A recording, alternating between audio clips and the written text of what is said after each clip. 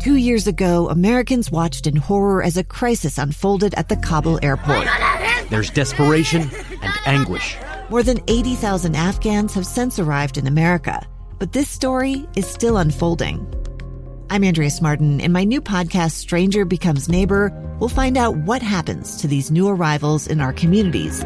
Who would help our newest neighbors? Follow us at kslpodcast.com, Apple Podcasts, or anywhere else you listen. Inside Sources. Inside Sources. Utah's source for exclusive access and insights behind the news. Here's the opinion page editor of the Deseret News, Boyd Matheson, on KSL News Radio 102.7 FM and 1160 AM. Welcome back, everyone, to Inside Sources here on KSL News Radio. Great to be with you today. Happy St. Patrick's Day. And we're very thrilled to be joined now by Deseret News editor Doug Wilkes joining us in the studio. Doug, thanks for joining us. See you, Boyd. Really good to see you. So we're going to have a little different conversation today. Often we debate and talk about the critical geopolitical news of the day and what's going on in the world. And now we've got something really important to talk about. Thank goodness. And it is the BYU Cougar women cross-country team. Did it all. We always talk about the need to have heroes, the need to have victories and things that unite us. And the women's cross-country team did it on Monday. They took the national championship. You know, sometimes we have an event like March Madness that we all tune into. But I think the reason we really need champions and heroes is to see how they got there. And I write about that in my column Inside the Newsroom in the Deseret News this week.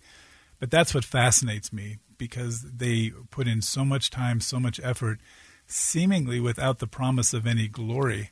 Yeah. So what are the lessons you can learn from doing that? And that's what we explore. Yeah, and I love that. I think for the cross country team, it wasn't just whether or not they would get a chance to win, but whether they would even get a chance to compete.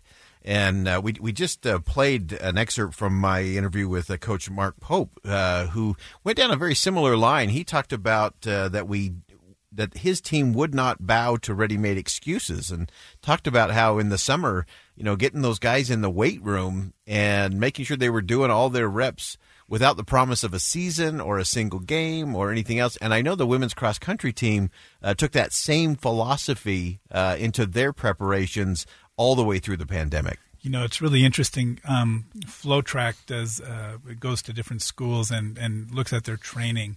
And there's some great things on YouTube, like from 2019, where they've come to BYU and you see the women's cross-country team, and Diljit Taylor is their coach. And they're going through these grueling workouts, and it's hot, and they're just in that field west of Cougar Stadium. And to see the dedication, and the women who are there maybe don't have the victory spoils that came this year. And some, you're right, they missed out totally on competition last year. But the dedication and work, slowly but surely, you build and you create a team culture, and then the team wins. And that's why we need those heroes, because it's not just the person who gets the crown, it's the people running with them years before who didn't get the chance. Yeah, that's right. And those that don't show up in the box score or in the final results as well.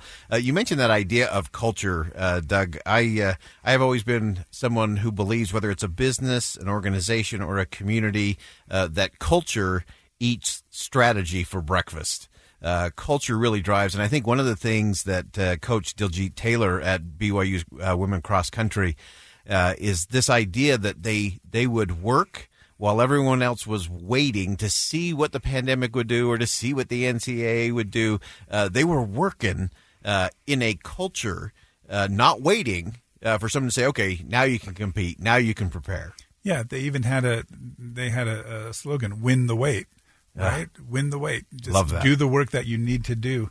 Courtney Wayment in the indoor track and field won the individual 3,000 meters. The starting line, she says, I'm going to win this thing.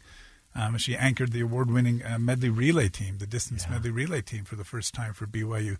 I mean, they had a remarkable few days.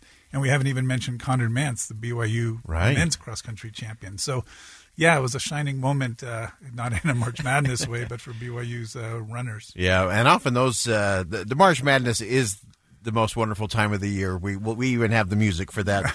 But this cross-country victory, both women and men, the things that they achieved this year were really extraordinary. And so let's dig down just a little bit. You mentioned at the outset, Doug, that we have a need for this to one, see how they did it, and then to glean some of those lessons for our own organizations, for our own communities, our own families, our own individual lives. I know you were all caught up in this on Monday. You were all in. You were watching it. You were absorbing it. You were talking about it. What did it do for you? This Monday event that was really the culmination of so many other things of winning, not waiting. Well, it becomes this remarkable analogy. I mean, I think of Dr. Angela Dunn, and while people are trying to figure out what Netflix they want to binge on because they're stuck in their living room in a quarantine, she's working day and night to try and solve this. What can I do? The governor, Governor Herbert, now Governor Cox, trying to figure out, what do I do? You have so many people winning the wait. Why? Yeah. What's the wait? The wait for a vaccine. Well, how do we win before we get the vaccine? Now with the vaccine, what's the strategy to get the victory? And boy, there are unsung heroes running those laps that are never going to find that finish line. But if we collectively as society can do that, and look to these champions, like, wow, what inspired them to be doing lap after lap after lap, not knowing even if they can compete, how difficult, but they were willing to put in the time, and then, they got to taste victory. Love that. Encourage everyone to check out Inside the Newsroom with Doug Wilks. His piece will be up later today on Deseret.com. We'll also put that on our Facebook page so you can access and read that.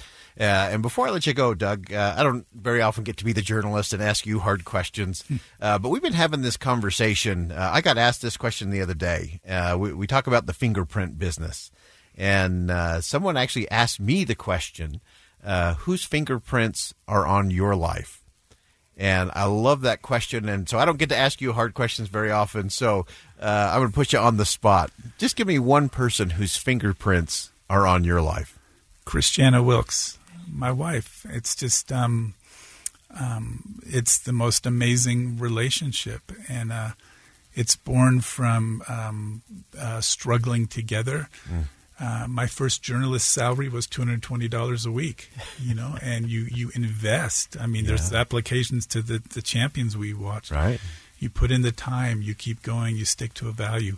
But overwhelmingly, Christiana and, my mother, who sacrificed a lot as well. I mean, these aren't unique answers, right? But if you're asking me the question, that's who it is. Yeah, fantastic. We're going to continue that conversation in our final segment. A lot of you have been chiming in with whose fingerprints are on your lives. And it's the fingerprinters out there that really move the country, that move our communities and make a difference for so many of us. Doug, appreciate your fingerprints on our community, not just on this building. Thanks. All right. Doug Wilks joining us from the Deseret News. It's a great piece. The need for champions, the many lessons that are in there. And again, big kudos to BYU's women cross country team. They won the wait because they made it happen with a culture, with a commitment that was truly extraordinary. All right, we're going to go ahead and step aside for a quick commercial break. When we come back, we will keep talking about those who are winning in the fingerprint business. Stay with us on KSL News Radio. We'll be right back. A stranger with a gun came upon two teens taking pictures under a rising full moon. But violence is only the beginning of this story. Sometimes I thought, there are no miracles. Yeah, there are, and this is a big one. I'm Amy Donaldson, and I've spent my career talking about how lives are undone by violence. The Letter is a podcast about how lives are remade. Follow The Letter at theletterpodcast.com or wherever you get your podcasts.